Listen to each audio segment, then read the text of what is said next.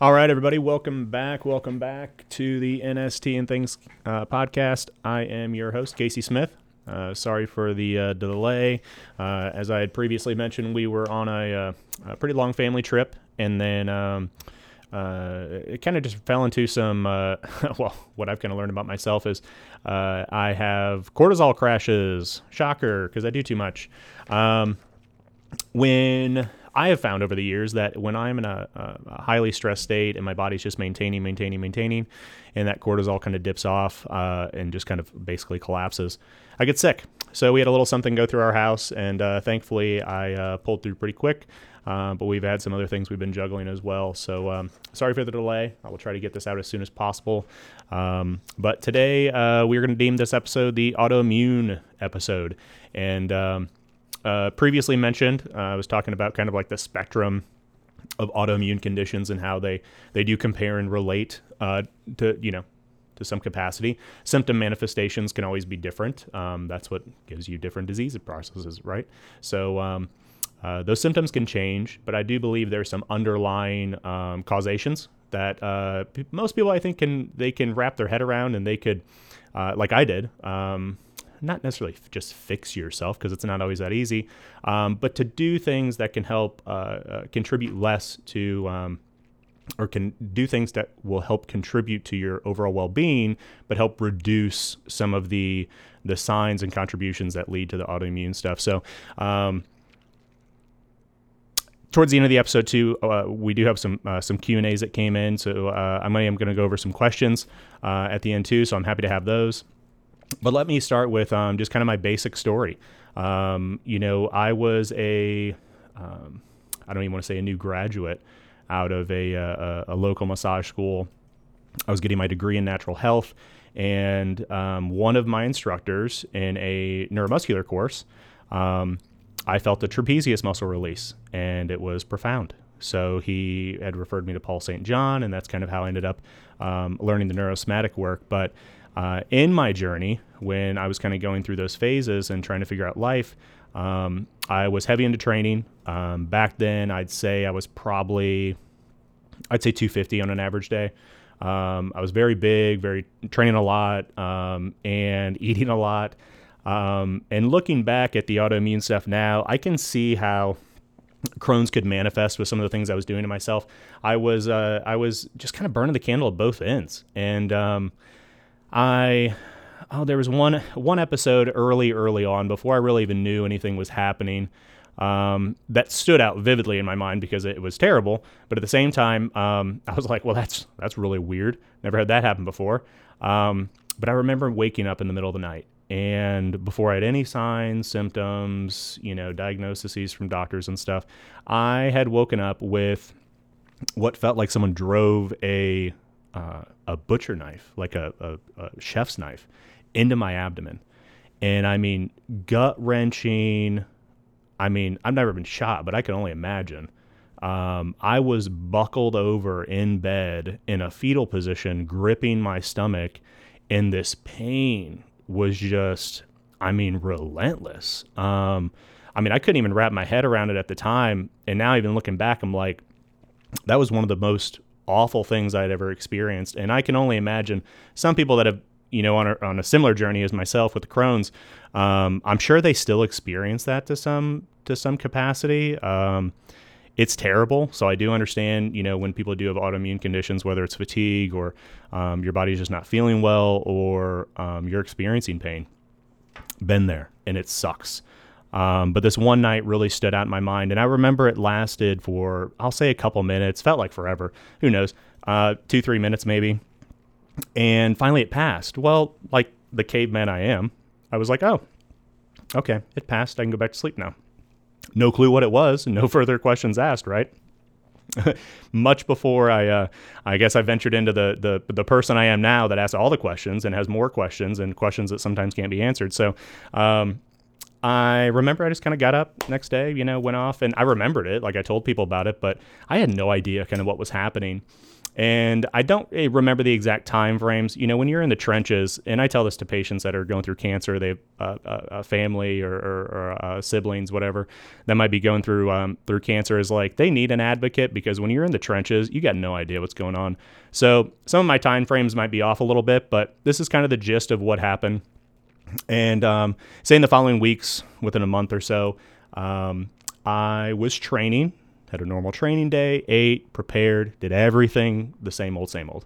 And what I had discovered was, I want to say we got back and we were mixing up some protein drinks at a buddy of mine, his local smoothie shop.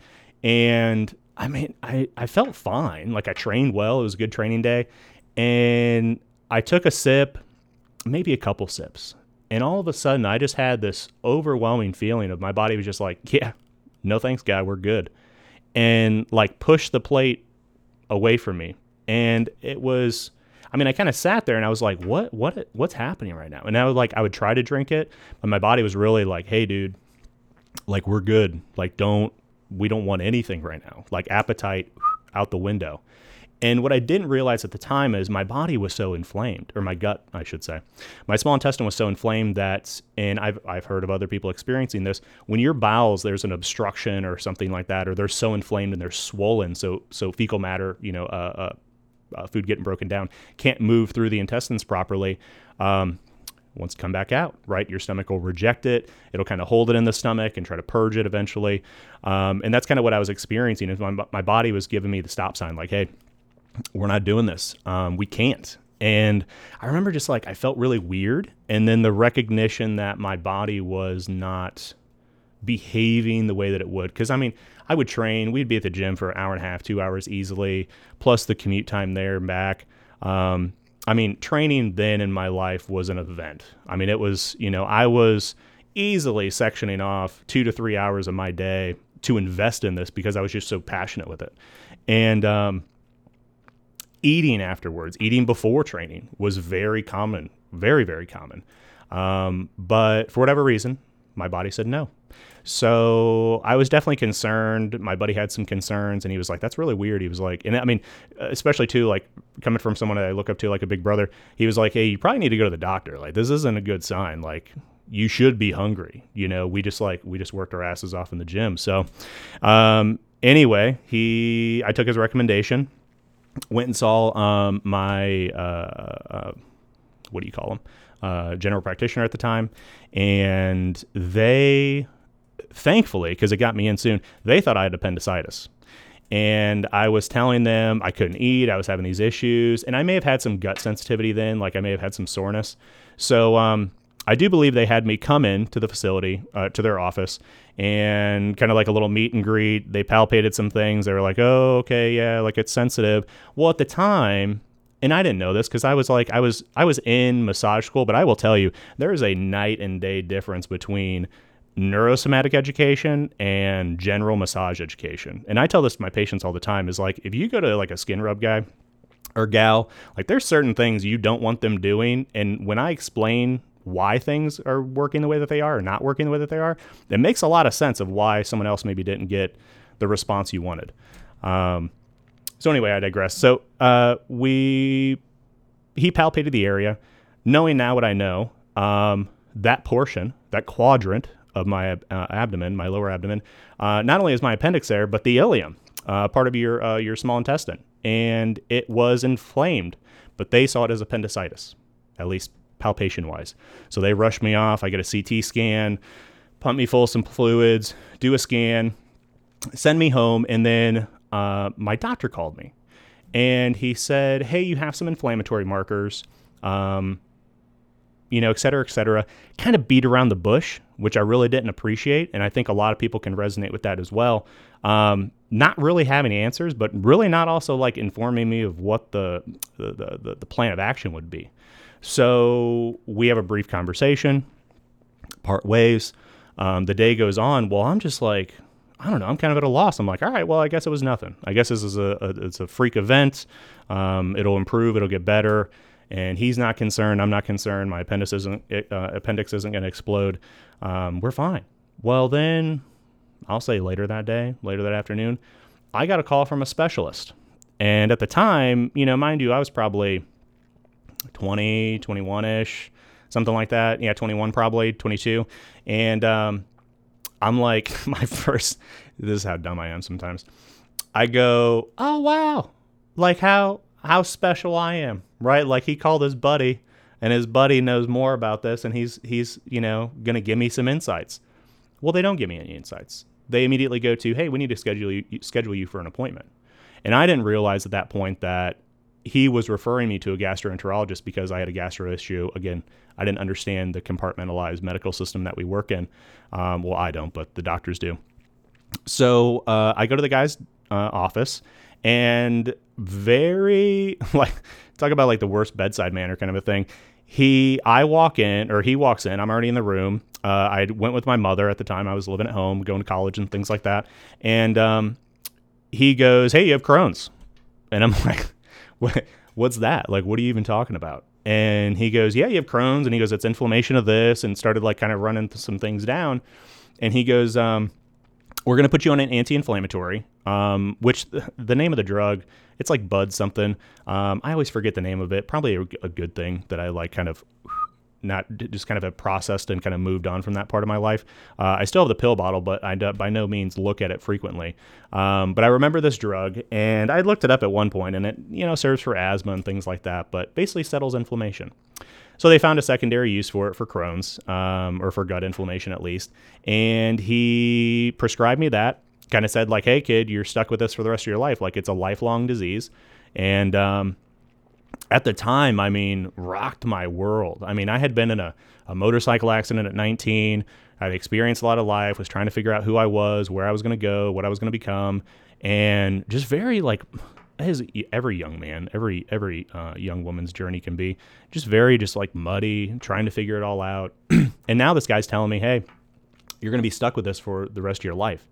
And now he's giving me a drug, and I'm like, okay, well, we kind of have a solution, I guess. So I was just kind of stuck in shock. And again, having an advocate, my mother, which unfortunately wasn't probably the best advocate at the time because she was very overwhelmed by everything, thinking like somehow, as any mother would, I broke my child, right? Like why do they have this lifelong issue now? So we leave, we're crying. It's very upset, very nerve wracking. We go get the script filled. Still don't know shit. Like I will say this, one of the comments the guy made, which made me want to throw him out the fucking window, is, to this day, it's like, please, doctors have good bedside manner. He goes, and he's looking at me, mind you. I'm not like fat. I'm in shape, muscular. He goes, hey, don't worry about it. You start taking this drug, you can go back to eating cheeseburgers, pizza, chicken wings. He's like, you'll be fine. And I'm like, and mind you, this guy is not the epitome of health by any means, okay? I probably could have threw a marble around him and it would have caught orbit. So I go, okay, that's a little disrespectful, but whatever. So we part ways, go get the drugs, start taking them. Now at the time, I was like, hey, I'll clean up my diet, which wasn't bad. I was eating chicken and rice, steak and rice, nothing terrible. But I was eating a lot of small meals. And I had reduced my meal consumption down greatly. My body wasn't hungry. It was like, it was pissed off. It's like, don't put anything else in us. We're trying to figure some stuff out. And I remember, I think it was the day, maybe I'd started taking the medication. I thought I'd be okay. And I remember my mom had made salmon and just white plain rice, like nothing spectacular, right? And for me, now looking back, I'm like, well, that's probably one of the worst meals, right? The fat and salmon, things like that, fats get absorbed in the ileum. That's part of what identifies Crohn's as Crohn's. The portion of your intestines that pull in fat and absorb fat and process them and everything is it's pissed off. So immediately my stomach's like, nope. I eat within, I'll say 10 minutes, throwing up. Very discouraged, very disheartened. Started taking the drugs. Probably took, I'd say 3-4 days. I could start taking like baby meals and stuff like that, and it was helping. Now, mind you, I realized this was just a crutch. And this probably went on for a good, month, 2 months. It wasn't long because the guy wanted to see me again and he wanted to follow up on kind of how things were progressing. But unbeknownst to me, he also wanted to put me on cancer drugs. So that was the next conversation we had. But he had no intentions of just like setting me on that drug and kind of set it and forget it. Because I didn't understand what autoimmune conditions were. And I don't know if the industry still understands. kind of really what's happening. Because again, everything's just so chopped up and compartmentalized. So a little time went on. I did discover that I could get away with small meals, eating little things, shakes. Again, once the inflammation, the drugs started kind of working, because it's not like I was gaining much progress on my own. So there is a place for medications. Not that you need to be on them all the time, or real long term. But in this situation, short term, right? Medications are great. So it calmed the fire down. I was able to start tweaking some things, and I started doing a little digging around. Like a friend of mine, and we'll come back to this too, the same guy that I was with that night, he goes, I did some research, and glutathione would be a great benefit to you. Like, it's the mother of all antioxidants. Like, if you could get this into your system, like, this helps the free radical damage. This helps the inflammation. Like, this is the way to go. Problem is, you can't just eat it. It has to be like intravenous, or I later learned you can do suppositories and stuff. And it does help a lot. But at the same time, it wasn't, we're talking probably 6 years ahead of when I even found a glutathione suppository. So although it was a good option, couldn't get it. Nobody did it. So again, I just kind of small meals, managing, not doing nearly as much. My body was very fatigued with autoimmune conditions. It's attacking itself. So in this case, my immune system chose to attack the ileum portion of my small intestine. So you just have this kind of general fatigue. You're kind of run down, you're exhausted, and it's because your body never is turning off. It's just like full assault all the time. And as a result, it's causing damage, but it's also causing these symptom patterns. And then whether it's one or the other, it keeps you from doing certain things or whatever. So we finally get to the day of the follow-up and go in, meet the guy. He goes, hey, how you been doing? How's the drugs been working, whatever. I'm like, hey, they're doing well. I can eat. This is better. And I'm thinking, hey, if this solves it, like, I'm a simple man. Give me the pill. I'm going to go back and keep doing what I was doing, because I wasn't doing anything bad, at least in my eyes. And he goes, all right, that's great. That's working and everything. He goes, that's not considered a long-term drug. And this is what stumps me to this day too, is how do they identify long-term drugs? Because all drugs have symptoms. Anytime you force the body, anytime you tell the body to do something, it's going to have a reaction. That's why homeopathy and Chinese herbs and stuff work so well, is because it's more of a subtle invitation.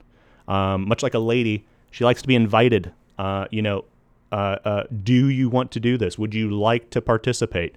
Not, hey, go do this, because guess what? You're going to get pushback. And that's exactly what the body does when there's side effects and you take medications. So I didn't understand the whole premise of like short-term, long-term medications. It sounds like a crock of shit to me. But that's just my opinion. So his drug of choice was, what was it? Methotrexate, I think, or something like that. And I believe it was a leukemia drug. And I've heard of other ones, Remicade and others, Humira and stuff like that they offer. But at the time, he was telling me that, this was going to be the drug I was going to be on long term. And he said, and this is what really stood out in my mind, and I kind of made a decision in this moment that really, I think it changed the course. Well, it set me on a course, because I feel like I was just kind of wandering through the woods, but it definitely set me on a course of like, okay, we're going to do some things. And he said, when you start taking this drug, he said, you have to come in, you have to get blood work within, I think he said a week. I'd have to get follow-up blood work like a month later, and then like 3 months later.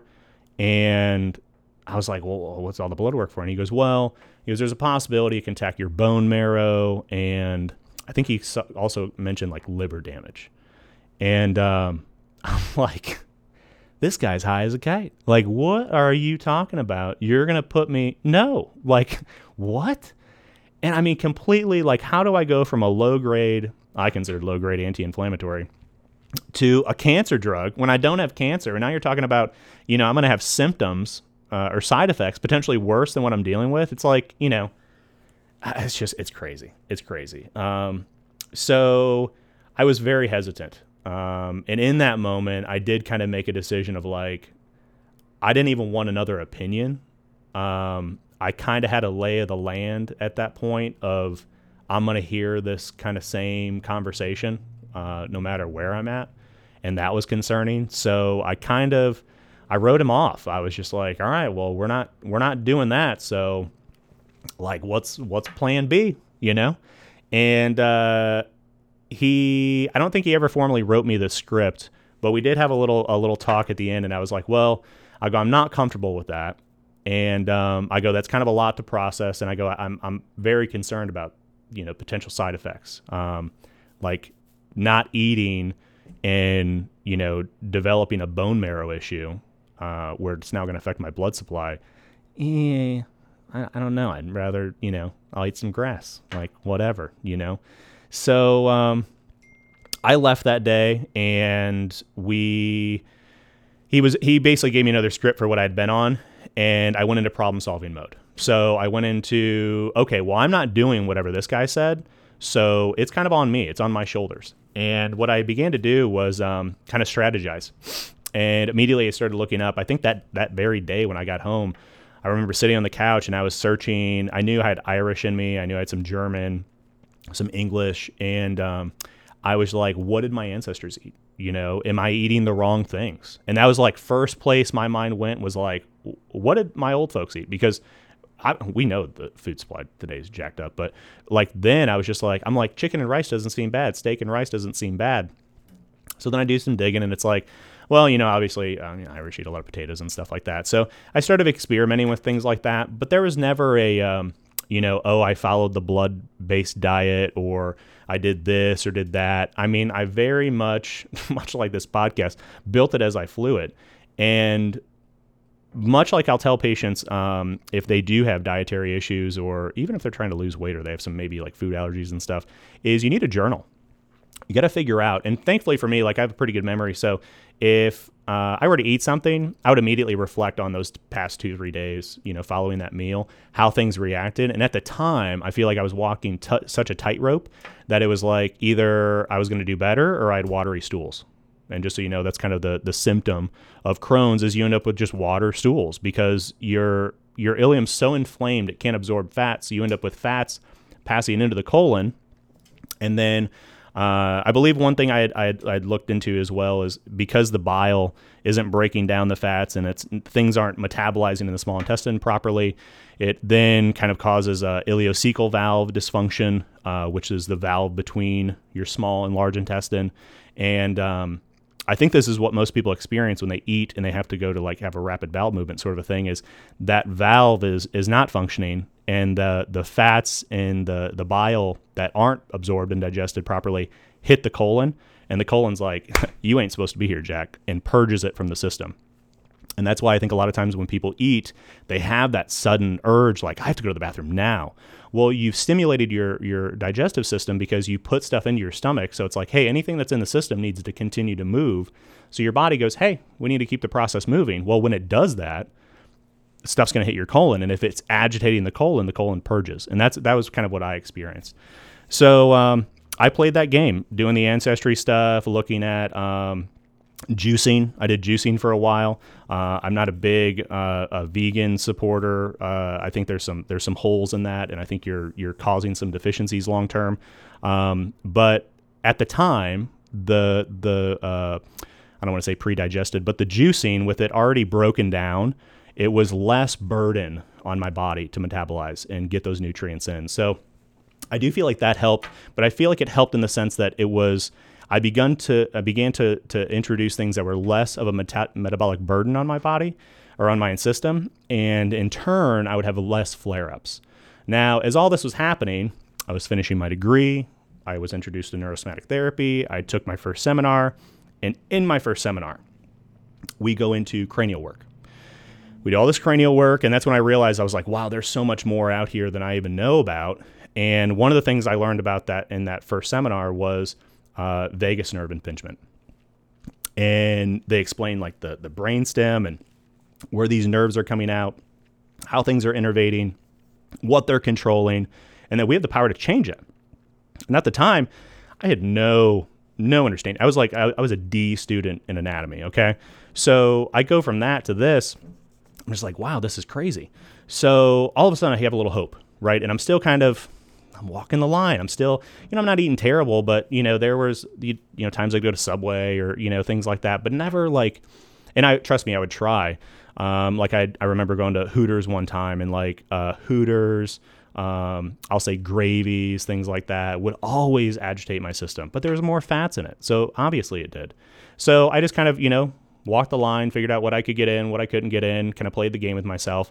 And it wasn't until my second seminar with neurosomatic therapy that I actually met some good practitioners that gave me some better insights. And then I learned about the visceral work.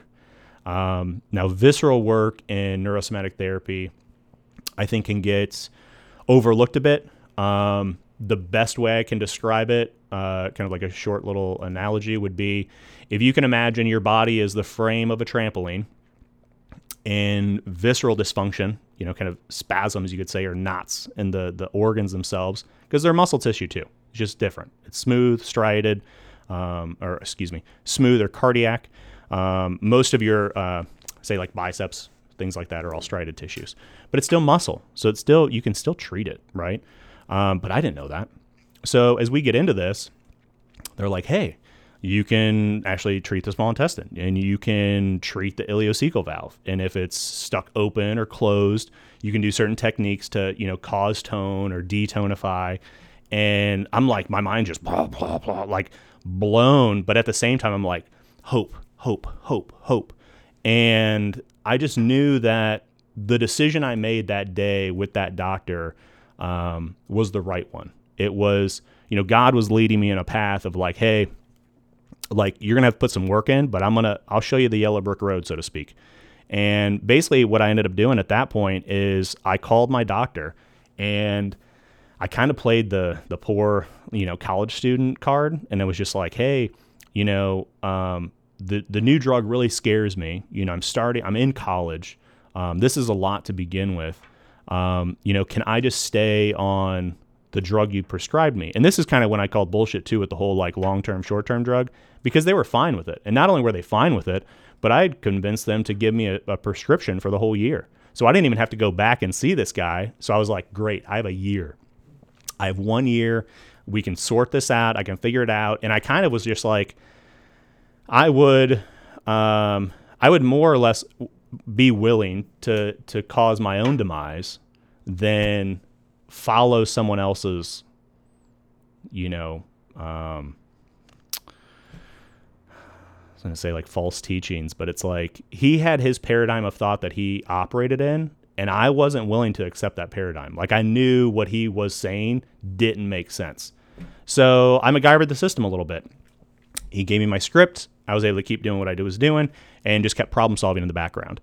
And during that process, when I had learned about the visceral work and started doing massage, that was the first time I started getting relief and feeling that the knots in my gut were actually loosening up. And what I began finding was the small intestine itself, when I would do the counterclockwise motions, it would start to calm down. It would detonify, right? It's like it's all in spasm because it's irritated. And just from that, I would find I'd probably get about, I'd say 2-3 days. 2-3 days of relief in the sense that my pants fit better. There wasn't this pressure. It didn't feel like my belt was digging in to that area, because when you sit down, your waistline of your pants, your belt would be right there, kind of compressing that region. And I just started noticing things like that get better. And I'm like, hey, if bowel movements are getting better, that means what's happening inside's getting better too.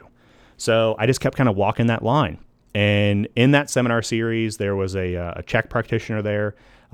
She had informed me of probiotics, which oddly, being in the health world, had no idea of the benefits of probiotics or anything like that. And then after I learned about probiotics, I realized that I had spent my entire high school years crushing all of my gut flora. So as this whole, again, kind of, being exposed to neurosomatic therapy and walking this path, I start seeing all these red flags like, of course. And none of it was something that was mentioned by a doctor or anything that they ever questioned or wanted to have insights about. None of it. So I was just kind of raised in the sense of like, hey, you got sick, take the antibiotic. And we're seeing results of that now. Like if you go to urgent care and stuff like that, they have posters up that say like, hey, antibiotics aren't always the sign or always the fix. because people get pissed off. They want to leave if they didn't get, this or that type of antibiotic. And it's just, it's crazy. So for me, okay, sorry for that. Had another technical difficulty. We, it's just nonstop sometimes. All right. So, back at it with the antibiotics. So I had trashed my gut flora. Again, being younger, I just don't think it was, nobody knew really. It was kind of in the, everybody got a Z-Pack back in the day. And if you didn't, like, you were a little upset that they didn't do something. And then doctors, I feel like, just kind of defaulted to that and really didn't understand or respect the idea of gut flora and kind of how much it contributed, and that, that vagus nerve, right? You kind of have a direct line from your gut to your brain. So yeah, your gut's inflamed, like you're a little foggy mentally. They go hand in hand, but it just wasn't there. So as I began venturing into probiotics, one of the practitioners, she had like a breakdown or maybe some calculation that she could do. And I don't know exactly how that's done, but for me, she said I needed like 16.1 billion, whatever, or million probiotic strands, or not strands, but the quantity, usually it's like 10, 20, 30, 60, 80 million, billion, whatever they classify it as. And so I started a very just kind of plain probiotic. I started looking at, the strains, understanding that there's fruit strains, there's animal strains, there's human strains. I now understand that there's extreme situations where people can do fecal transplants, which is like crazy. Like, I'd have to be on my deathbed, I think. But people are understanding that the gut flora is significant and it plays a significant role. So, just working on the abdomen, getting the benefits of releasing the tissue, noticing the watery stools getting better, reducing meal size or just juicing or skipping a meal, that sort of a thing. Just kind of agitating the area less, but also doing things to help calm down the inflammation and just kind of keep my body going. Because I knew if I got some momentum, and I could feel the momentum, like every time I'd kind of make a little breakthrough, I'd feel a little more of my stride. And what really shifted things for me is not just the visceral work, but when I would, because I could kind of viscerally work on myself, like it was palpable, like I could do it. And I've gotten better at that over the years. Not that I have the issue now, but if I need to self-treat, like I can. I was working on my calves last night, and it's possible. It's just, you kind of have to have some insights to do so, which I had. So I was doing that, but then the other component was the cranial work and getting pressure off that brainstem, getting any rotation in the cervical spine or primarily your C1, C2 to alleviate, so it's no longer gripping that brainstem and potentially compressing the vagus nerve. Because in a sense, what you're doing is you're creating a flickering signal. And I think this is consistent, I want to say, for most people, not just autoimmune patients, but most people, their C1's out of alignment. Why? Well, you were all born at one point in time, whether it was a C-section or a womb birth, vaginal birth, you're going to have issues. It's tough coming into this world. So either you manifested distortions then when ligaments weren't there to stabilize and help support things properly, and that rotation perpetuated on, or you had a trauma, head, tailbone, pelvic, whatever the case may be, something shifted and you're now stuck there. And now things start to stack up against you. So it does beg the question, did I have an injury at some point where something moved, right? And I kind of have this agitation on my system now, or a not so great nerve signal to my gut. So now my gut's kind of trying to do some wonky stuff, and it's not really doing a good job of sorting things out. The other thing I started looking at was meal consistency. When I was training a lot, I kind of followed that 6 to 8 meals a day. And at the time, it was just a lot of food. I remember like really making myself eat. Everybody wants to be the biggest thing walking down the sidewalk, right? So I would force myself to eat a lot, and not like in an unhealthy way, but it was like you had to, if you're kind of in that bodybuilding, weightlifting, powerlifting realm, you need calories in, you need certain things to get certain results.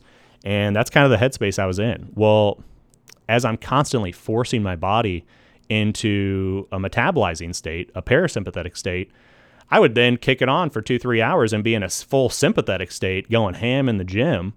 And it was like my body, and I mean, sometimes I was putting down not a full meal, but I'd put down maybe a small meal, and then maybe have like oats mixed with, what was I taking in? Like a hyperbolic,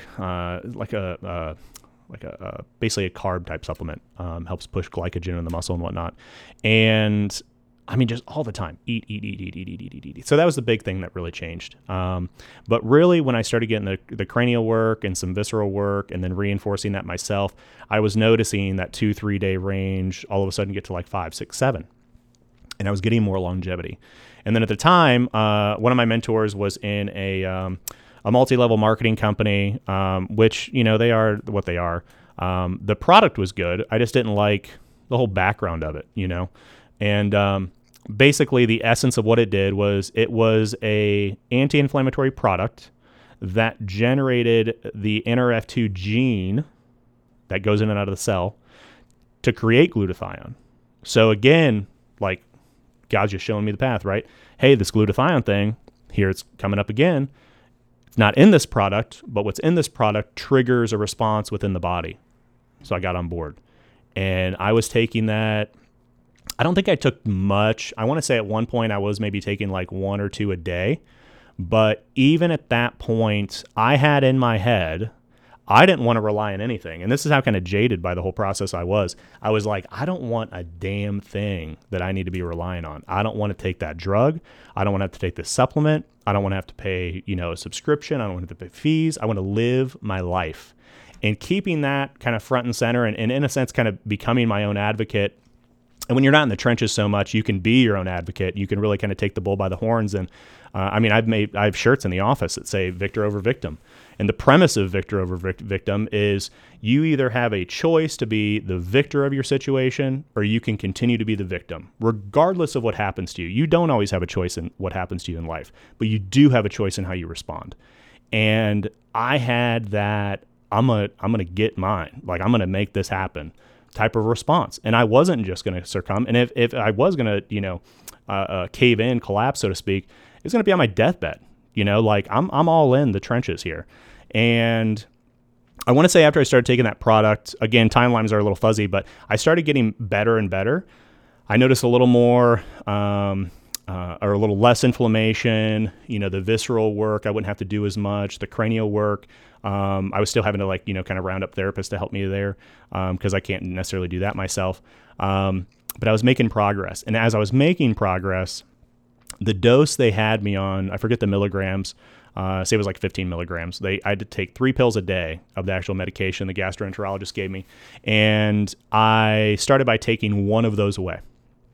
So then I was just taking 2 a day with the anti-inflammatory supplement. It's called Protandim, by the way. I don't know if they're still in business, but it was helping. So I kept walking that line. And I remember I got to the point where I was taking 1 of the anti-inflammatories for a very long time.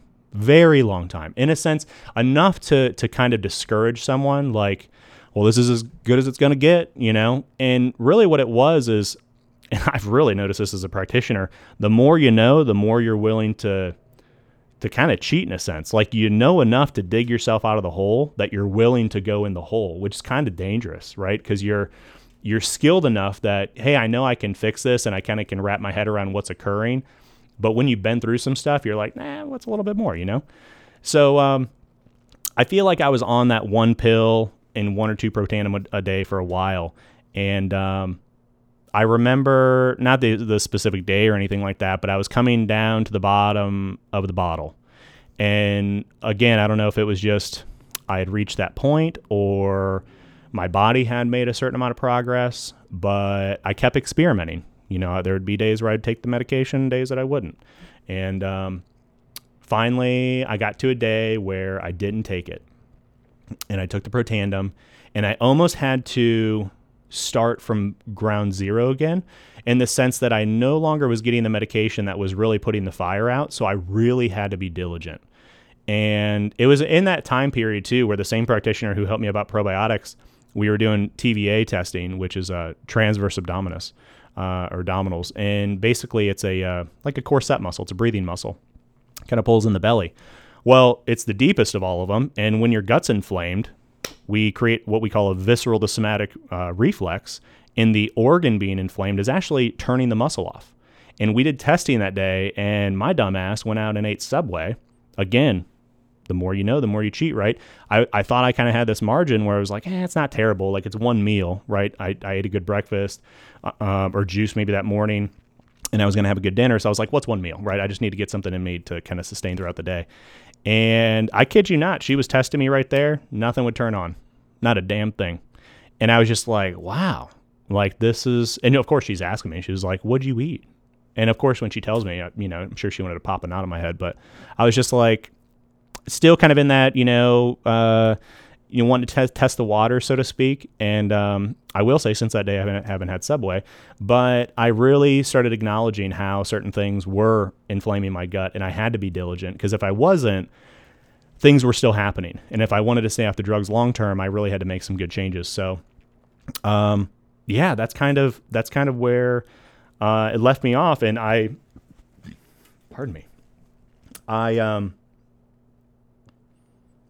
really, from that point, just kind of, minded my P's and Q's, did what I was supposed to do. I want to say it was probably a good year, before I could really come off of the Protandim, which agitated me. And I didn't, like the company dynamic and the I kind of have a problem with this in general. To be a practitioner, right, and you're selling yourself and your skills and abilities, and then at the same time go, well, it'd be great if you took this too. It'd be great if you bought this. I used to carry even like just general products like foam rollers and stuff, and I stopped, partly because why buy it and have it sit around my office for years? Literally, I have some foam rollers that have been here for years, because people are like, I'll just buy it on Amazon. And then I realized, I was like, why am I even going through this extra effort? So, it was just years of, hey, I don't kind of dig this environment. I don't really like what's happening. I'm going to kind of go my own way, and really just kind of stuck to my guns, and things slowly got better. I never had to go back on the drugs. I never ended up taking the cancer drugs. And I'd say probably, like a good year or so, I finally was able to stop taking the Protandim. And, maybe if there was like a one-off type night or something like that where I'd need to put it back in my system, it'd get better. But the real, I guess, kind of cherry on top, and this happened afterwards, I was licensed, I was practicing, I was, living better, all that good stuff. And the Center for Neurosomatic Studies had just begun, and they were doing a Bach flower class. And Paul was hosting that class, and he was explaining the emotional connection with all this stuff. Because when I did the seminars, the Bach stuff wasn't involved. It may have been mentioned, but it wasn't a point. And he used me as an example, because I'll say like the TA, I guess, of the day. I was just helping out. And he was like, hey, let's go through this. And he was just giving an example of like, hey, this is how you would run through an interview process of trying to understand someone's emotional patterns. And basically, Bach flowers, the essence of it is Dr. Batch discovered certain emotional patterns, and flowers had frequencies. And by taking that flower, or basically an essence-soaked water, so they put the flower in the water, and the water kind of pulls in that frequency, so to speak, and then you kind of bottle it up, sort of a thing. He was finding that by taking these frequencies, it was balancing out the emotional patterns in his clients or in his patients. So Paul's doing this whole assessment, and things clicked in this moment, in the sense of some things that the gastroenterologist had said and kind of what I was experiencing still, because there's personality traits to autoimmune stuff. So one, there's a gut component. That's kind of the gist of this kind of first section of the podcast is there's a huge gut component. You probably have leaky gut, which I think is kind of where I started. My gut flora was highly damaged, if even existent. I have no idea. I was developing almost like a cheesecloth type intestinal tissue. So when fecal matter is leaking out of the intestines, the immune system's like, well, this isn't supposed to be in the blood, and immediately attacks the area. So when we see these autoimmune conditions and autoimmune areas, we have to beg the question, how is the area reacting and what's maybe happening around it? Now, I don't have as much experience with like Hashimoto's and like thyroid issues and stuff like that. And I've had a couple patients with like lupus, but the gut stuff really makes sense to me because it was my own journey. But it makes sense if there's holes in the intestine and things are coming out in the system, of course the body's going to want to attack it. Of course it's going to want to, or is going to create inflammation and in a sense, scar tissue over time. So, yeah, it was just like, holy cow. So anyway, Paul is sitting there running me through the Bach flower stuff. And the gist of mine was, at this point, and still in this point in my life, I look up to Paul. And at the time, I probably thought he walked on water. And I was just like, here he goes. He asked me the question. He goes, hey, if I asked you to go down and get me a soda, would you do it? Like, no questions asked. I'm like, yeah, of course, Paul. No big deal. He goes, if I asked you to drive to Tampa, and we're in Clearwater, so maybe 30 minutes or so, would you go get me a soda in Tampa? Yeah, Paul. And by this point, I'm starting to chuckle to myself. And he goes, if I asked you to drive to the other side of the state, he goes, would you go get me a soda? And I'm like, yeah, of course, man. Like, whatever. Yeah, of course. Why wouldn't I? And it was in that moment, and he kind of came full circle with this, but I had an issue with I would choose people that I would put in authoritative positions. So, for instance, if I got pulled over, I think highly of cops. I appreciate all the work that they do. I think they help keep our community safe. And when I get pulled over, even if I knew I did something, say I didn't do anything wrong, or to my knowledge, right? I immediately have the sense that I need to not appease this person, but prove to this person that I'm righteous or good in some capacity. And basically, I was doing this to myself. So upon reflecting this, after Paul was, kind of breaking it down, I realized that there was, a previous job, not my direct manager, but the store manager. I would kind of put in that place. Paul, I had begun putting in that place. And looking back over time, I had these figures that I put up on a pedestal, and I had this insatiable need to want to prove myself to them, and I would destroy myself. That is just how I'm programmed. I will go to the ends of the earth. I will run myself into the ground. It's not a healthy trait, but that's what I do. And after Paul explained this, I realized that part of my issue was not just the gut component and all the things I was doing to dysregulate and all the damage that had been done over the years, but that I was also holding on, and I'm a type A personality, so I internalize stuff and just keep going. I was holding on to Pandora's box, so to speak, and holding it in my gut.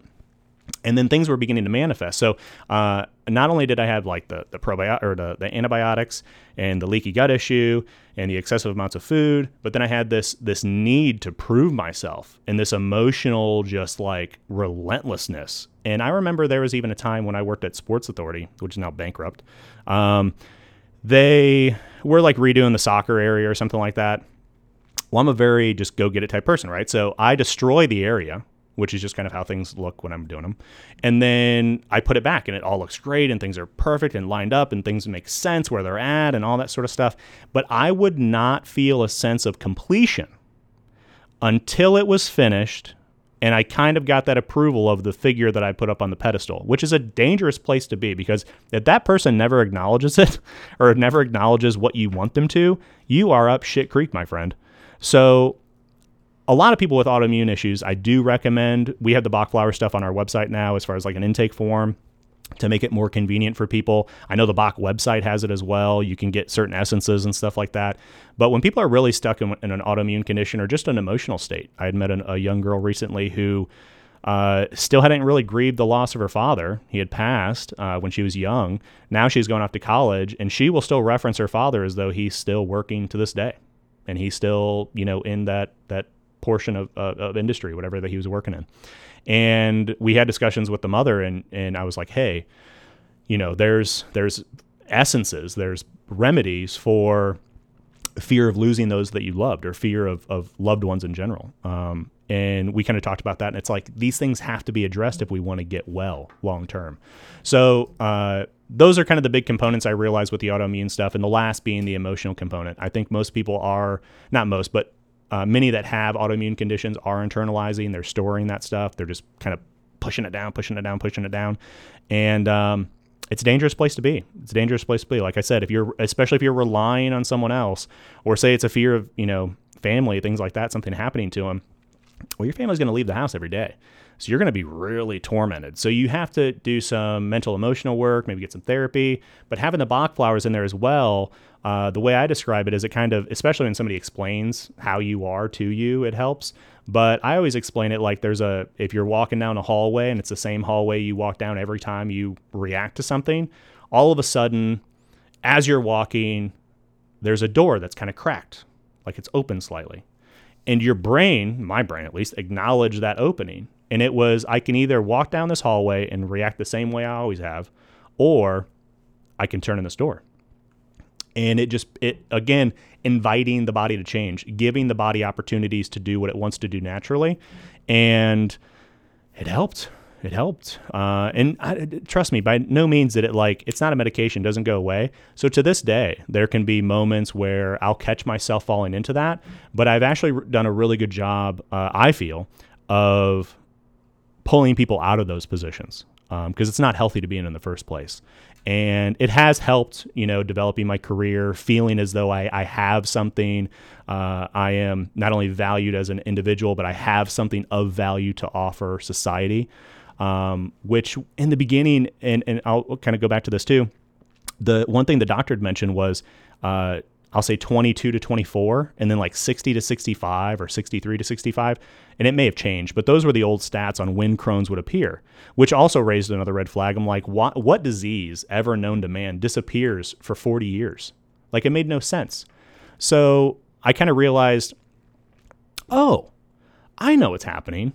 Not only are all these other things happening, which I think the antibiotic thing is a big contributing factor because that covers a lot of people, but in your early 20s, you're in college. You're trying to figure out who you want to become. You're trying to figure out who you're going to be. And when you're in your 60s, oh, Medicare, retirement, ending who you thought you were, the career, the position, wherever you established yourself, it's all winding down. These are very stressful moments. These are very anxious moments for people. They are not typically discussed. And if they are discussed, they're not really processed. It's just kind of talked about. And I think a lot of people, nobody's really looking into it. And it just comes back to the emotional stuff. There's things that affect us in life. And I think my wife had just mentioned something about like Germanic medicine or something, that every trauma or problem in your body, illness, sickness, sort of a thing, it can be related to an emotional thing. And again, it's kind of where I think with my cortisol crashing, right? It's very anxious, very stressed, trying to make things happen, time-sensitive situations, vacations have to be here, have to be there, have to get back, pressures, deadlines, all that contributes. So yeah, just that's kind of a blanket of it all. I know it's a little bit longer than I probably wanted to go, but some other things that I can cover too before we get in the Q&A is I had been better for a number of years. I'll say maybe 2 or 3. And what I mean better by I no longer had watery stools. I had no gut pain. Most of the sharp kind of knife pain I had mentioned, that was kind of like a one-off thing. I never really noticed it again. Typically what I would notice was general inflammation in the lower abdomen. That would make my pants, jeans, things like that feel tighter. But I had met a practitioner here in Sarasota, Florida. And she at the time had partnered up with a naturopath of sorts, and they developed kind of like a well-rounded, I'll say like a wellness protocol, like a year-long kind of thing. And it broke down through everything. So it was like digestive, and then we do like, I think they did like liver and heavy metals, and they did parasites. Well, the short of that was I cherry-picked a little bit because I just knew kind of what my body had going on and what it needed. So I did the normal digestive cleanse, and I will say this, people that don't do cleanses regularly, I'd recommend one, or maybe even what do they call it, a colonic, something to flush your system out, because even though my system was inflamed and I had loose stools, when I went through that, so much I feel like was kind of caked onto my intestinal walls that kind of freed up finally, that I just felt better in general afterwards. Like things that should have been moving and couldn't move were finally able to displace and get out of the system. And then the new things, the healing things, et cetera, could come back in. The other thing I discovered was I didn't have heavy metals. If anything, I was very high methylator. If there's metals in my body, my liver's getting rid of them. But I did had a moment where I'd eaten something that it wasn't cooked as well as it should have been. And just being courteous, I ate it. And I remember I had this like terrible abdominal pain. Well, when we got to the parasite portion of the cleanse, I had parasites. And one of the things she had talked about was parasites can create hemorrhoids, when they burrow into the mucosa, which my caveman mind back in, lifting days was hemorrhoids were from, too much protein, dehydrated, straining, things like that. Nobody had ever raised the question about parasites or even, hey, this is a possibility. So when we did the parasite cleanse, sure enough, had some of that stuff kind of emerge, had some eruptions, had some blood in my stools. Very alarming, obviously, but I had already been through kind of like a shit show. So it was just like, all right, well, like what's a little bit more? Like, okay, just one more thing to kind of work through here. But things would resolve fairly quickly. And I want to say during that, she had given me some ivermectin. That kind of like nuked whatever was in my system because the herbs, whatever I was on, was just kind of pissing them off. Wasn't really getting rid of them fast enough. And then because I didn't have the heavy metals, we kind of skipped the heavy metal type stuff, but she still wanted me to do a liver detox. And I was like, okay, that's fine. So I start the liver detox, boom, blood in my stools again. And that's when I realized, or she had kind of done some digging and she said, hey, I think you have this type of parasite. And I believe she called it a liver fluke. Kind of a little flat, fishy looking thing.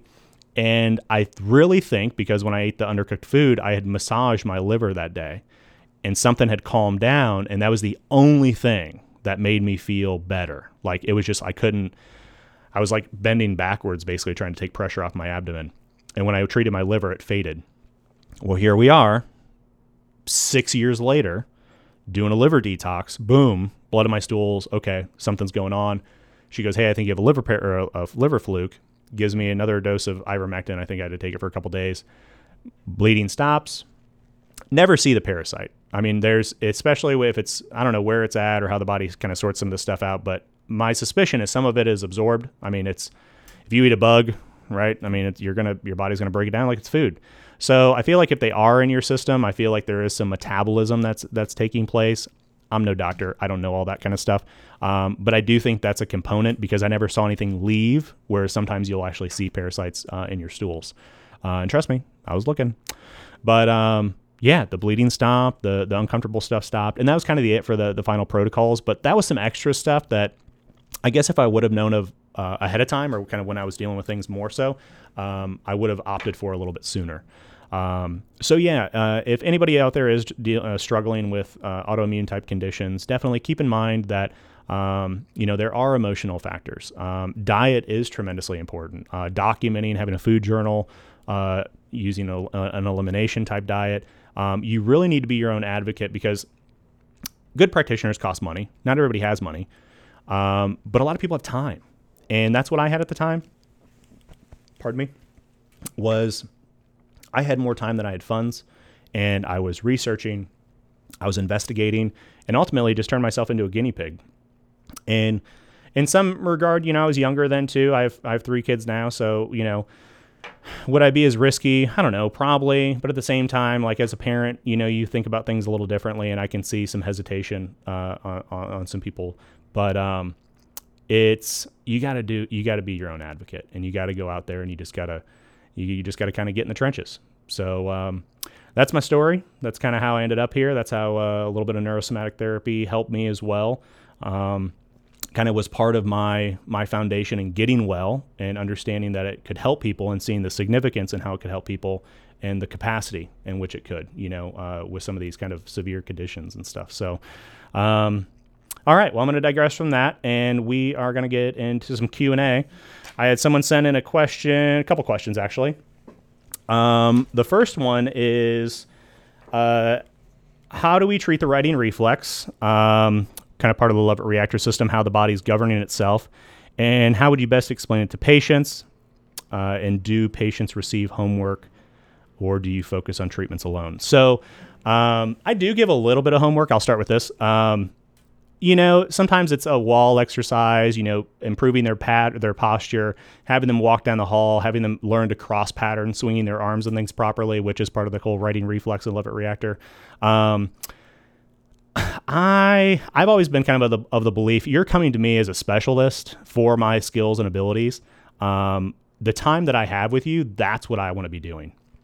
There's things that I don't know as well as neurosomatic therapy. So could we spend time stretching? Of course. Could we spend time doing some exercises and stuff like that? Of course. Are there also really well-trained physical therapists and personal trainers in town? Yes, of course. And I know them. So it's kind of, I've always kind of taken the stance of like, I'm going to stay in my lane and I'm going to let them stay in their lane. And just because I can do it doesn't mean I need to do it.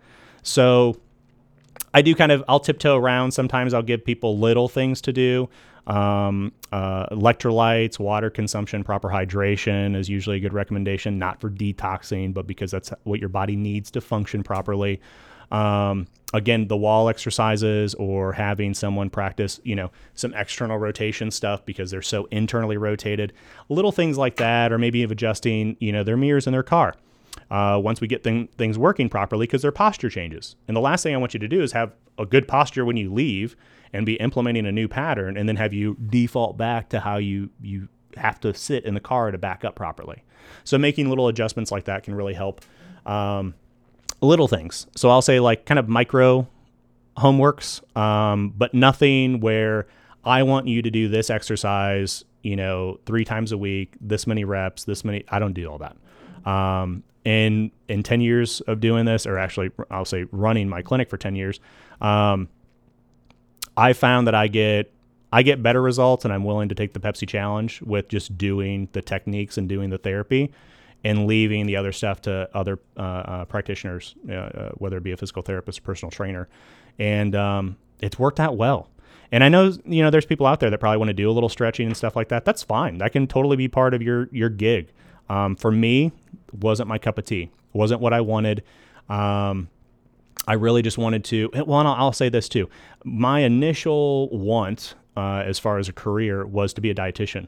And I remember my mom asking me one time, and she was like, oh, that'd be great. You'd help so many people. And she was like, where do you think you'd work? And I was like, well, I don't know. I don't want to help people. I want to work with athletes. That's kind of the train of thought I was in, is I want to work with competitors. I want to work with people that are doing stuff, not just the average Joe. And she's like, well, if you get that degree, that's probably not where you're going to end up.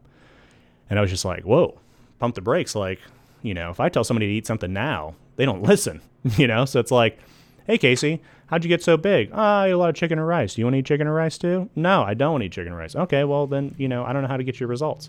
So I kind of put that on the back burner. And when I found neurosomatic therapy, the one thing I really liked about it was, and I don't want to say your ability to get better was dependent on me, because I have limitations and there might be other therapists that excel at things that I don't. But I knew that you getting better was more relying on me doing a good job, and I was willing to show up in spades. So I really kind of embraced let me do my work well, let me get into my scientist kind of mode and sort things out for you. And I'm going to convey these messages and try to explain them the best I can and as simple as I can.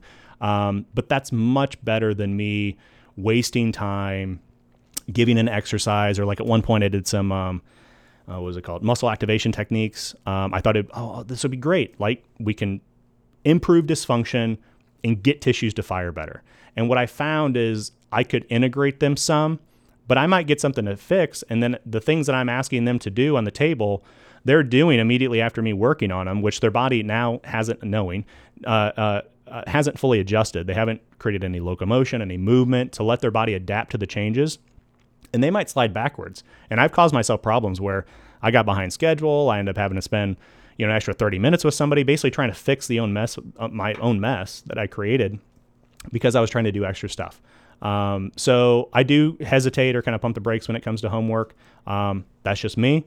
Everyone kind of has their own way of doing it. But part of, and I guess we'll kind of segue back into the writing reflex and the love it reactor stuff, is treating that as kind of priority for me. We need your system to work properly. In a sense, we need the control center operating at full capacity or close to it. And everything else seems to get a lot easier. And I remember reflecting back on just like how certain therapists were able to get such good results so quickly. and it almost seemed like effortless, whereas I'm like beating my face against the wall trying to sort stuff out.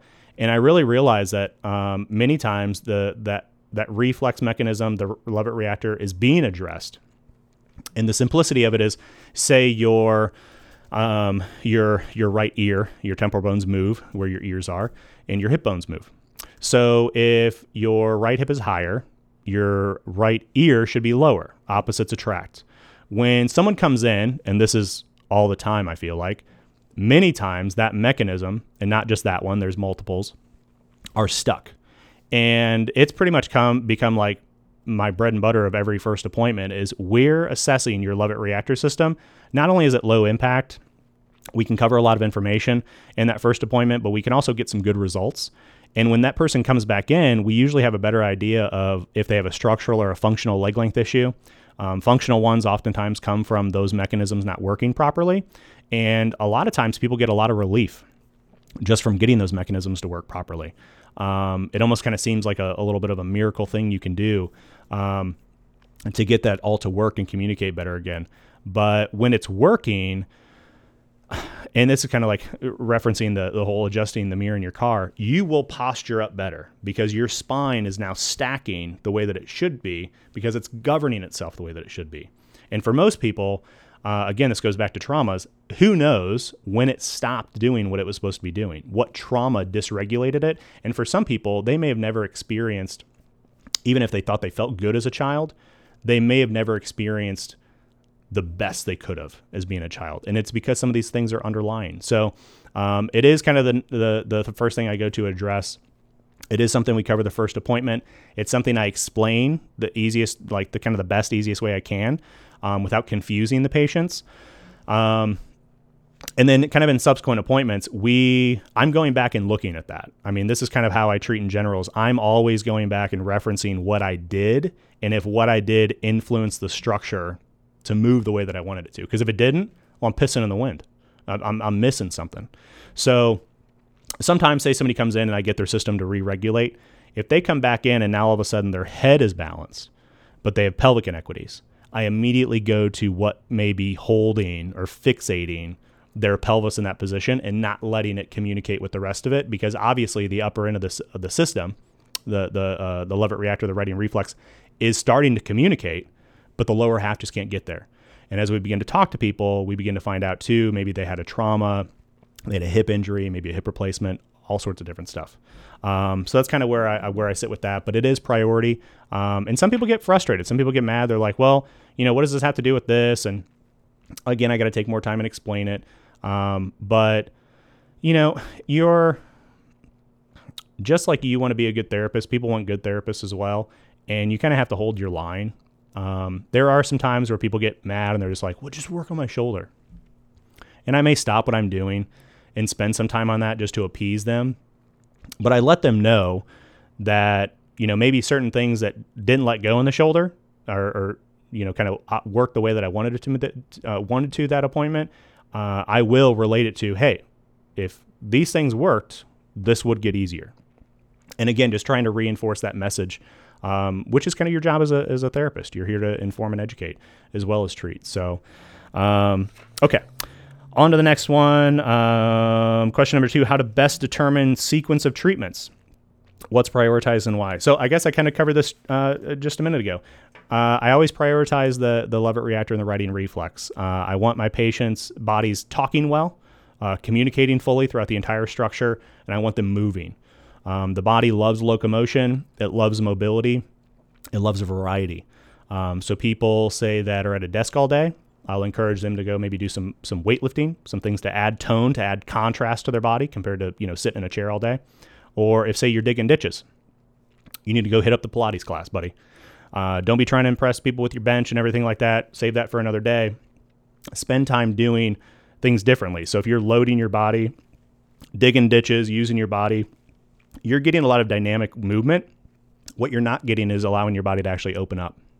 So, depending on the activities of the person, kind of what they do, I will pick different kind of, or I'll point to certain things as an insight, like, hey, you do a lot of this, you should probably do some of this to contrast this. And when you begin to explain that the body likes variety, and that when you walk, and people they'll comment on this, they're like, oh yeah, I feel better when I'm walking. Well, of course, because your body's trying to figure out where you are in space and regulate the system at the same time. Whereas when you're stuck or you're sitting down, it knows where it is. It knows it's not moving. And now your body's conforming to whatever position you left it in. So don't be shocked that, when you try to go play basketball and you sit in a chair all day, that your body doesn't want to play basketball very well, or maybe you sustain injuries and stuff. Well, you're literally holding the posture of being in a chair all day onto the court. So it's not just going to open up. It's not just going to behave the way that you want it to.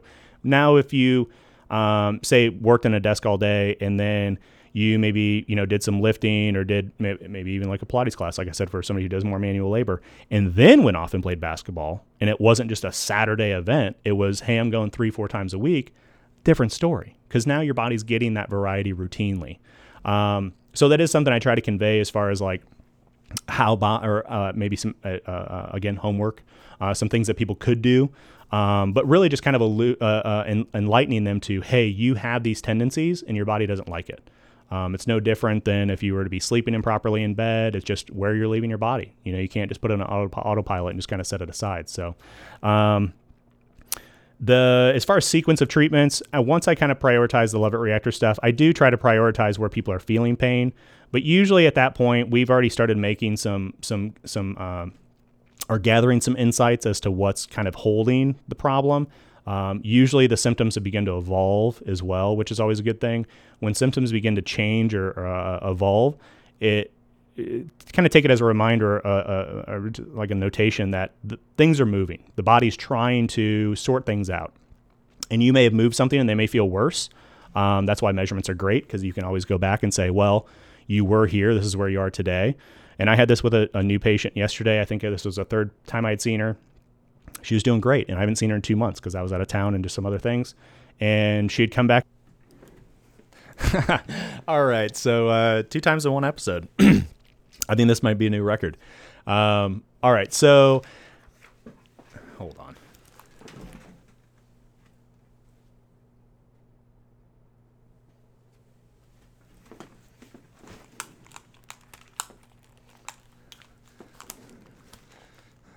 Okay, so again, geez, this is just relentless today. Oh, something's trying to keep me from putting it out. All right, so showing people this is how you were, this is how you are today, this is how what we treated changed your posture. So the measurements and stuff can be a good reinforcing thing. I know as a young therapist, I would always get very discouraged when people would come back feeling worse, thinking you broke them or did something wrong. Sometimes you're just creating change and it agitates the system. But that's kind of when you have to encourage your patients. Like, this is a bit of a process. You got to see it out. I mean, just like my Crohn's journey, I was in the trenches for a couple of years before I got to the point where I had no symptoms. I had no, inflammation. I wasn't getting the watery stools. I wasn't dependent on anything. And it just takes some time, and you have to, communicate that message well. It's not a drug type fix. It's a, the term I heard recently is, we don't do microwave treatments. We do crockpot treatments. So our work is going to take some time, and not that it's going to take forever or that I need to see you for infinity and beyond.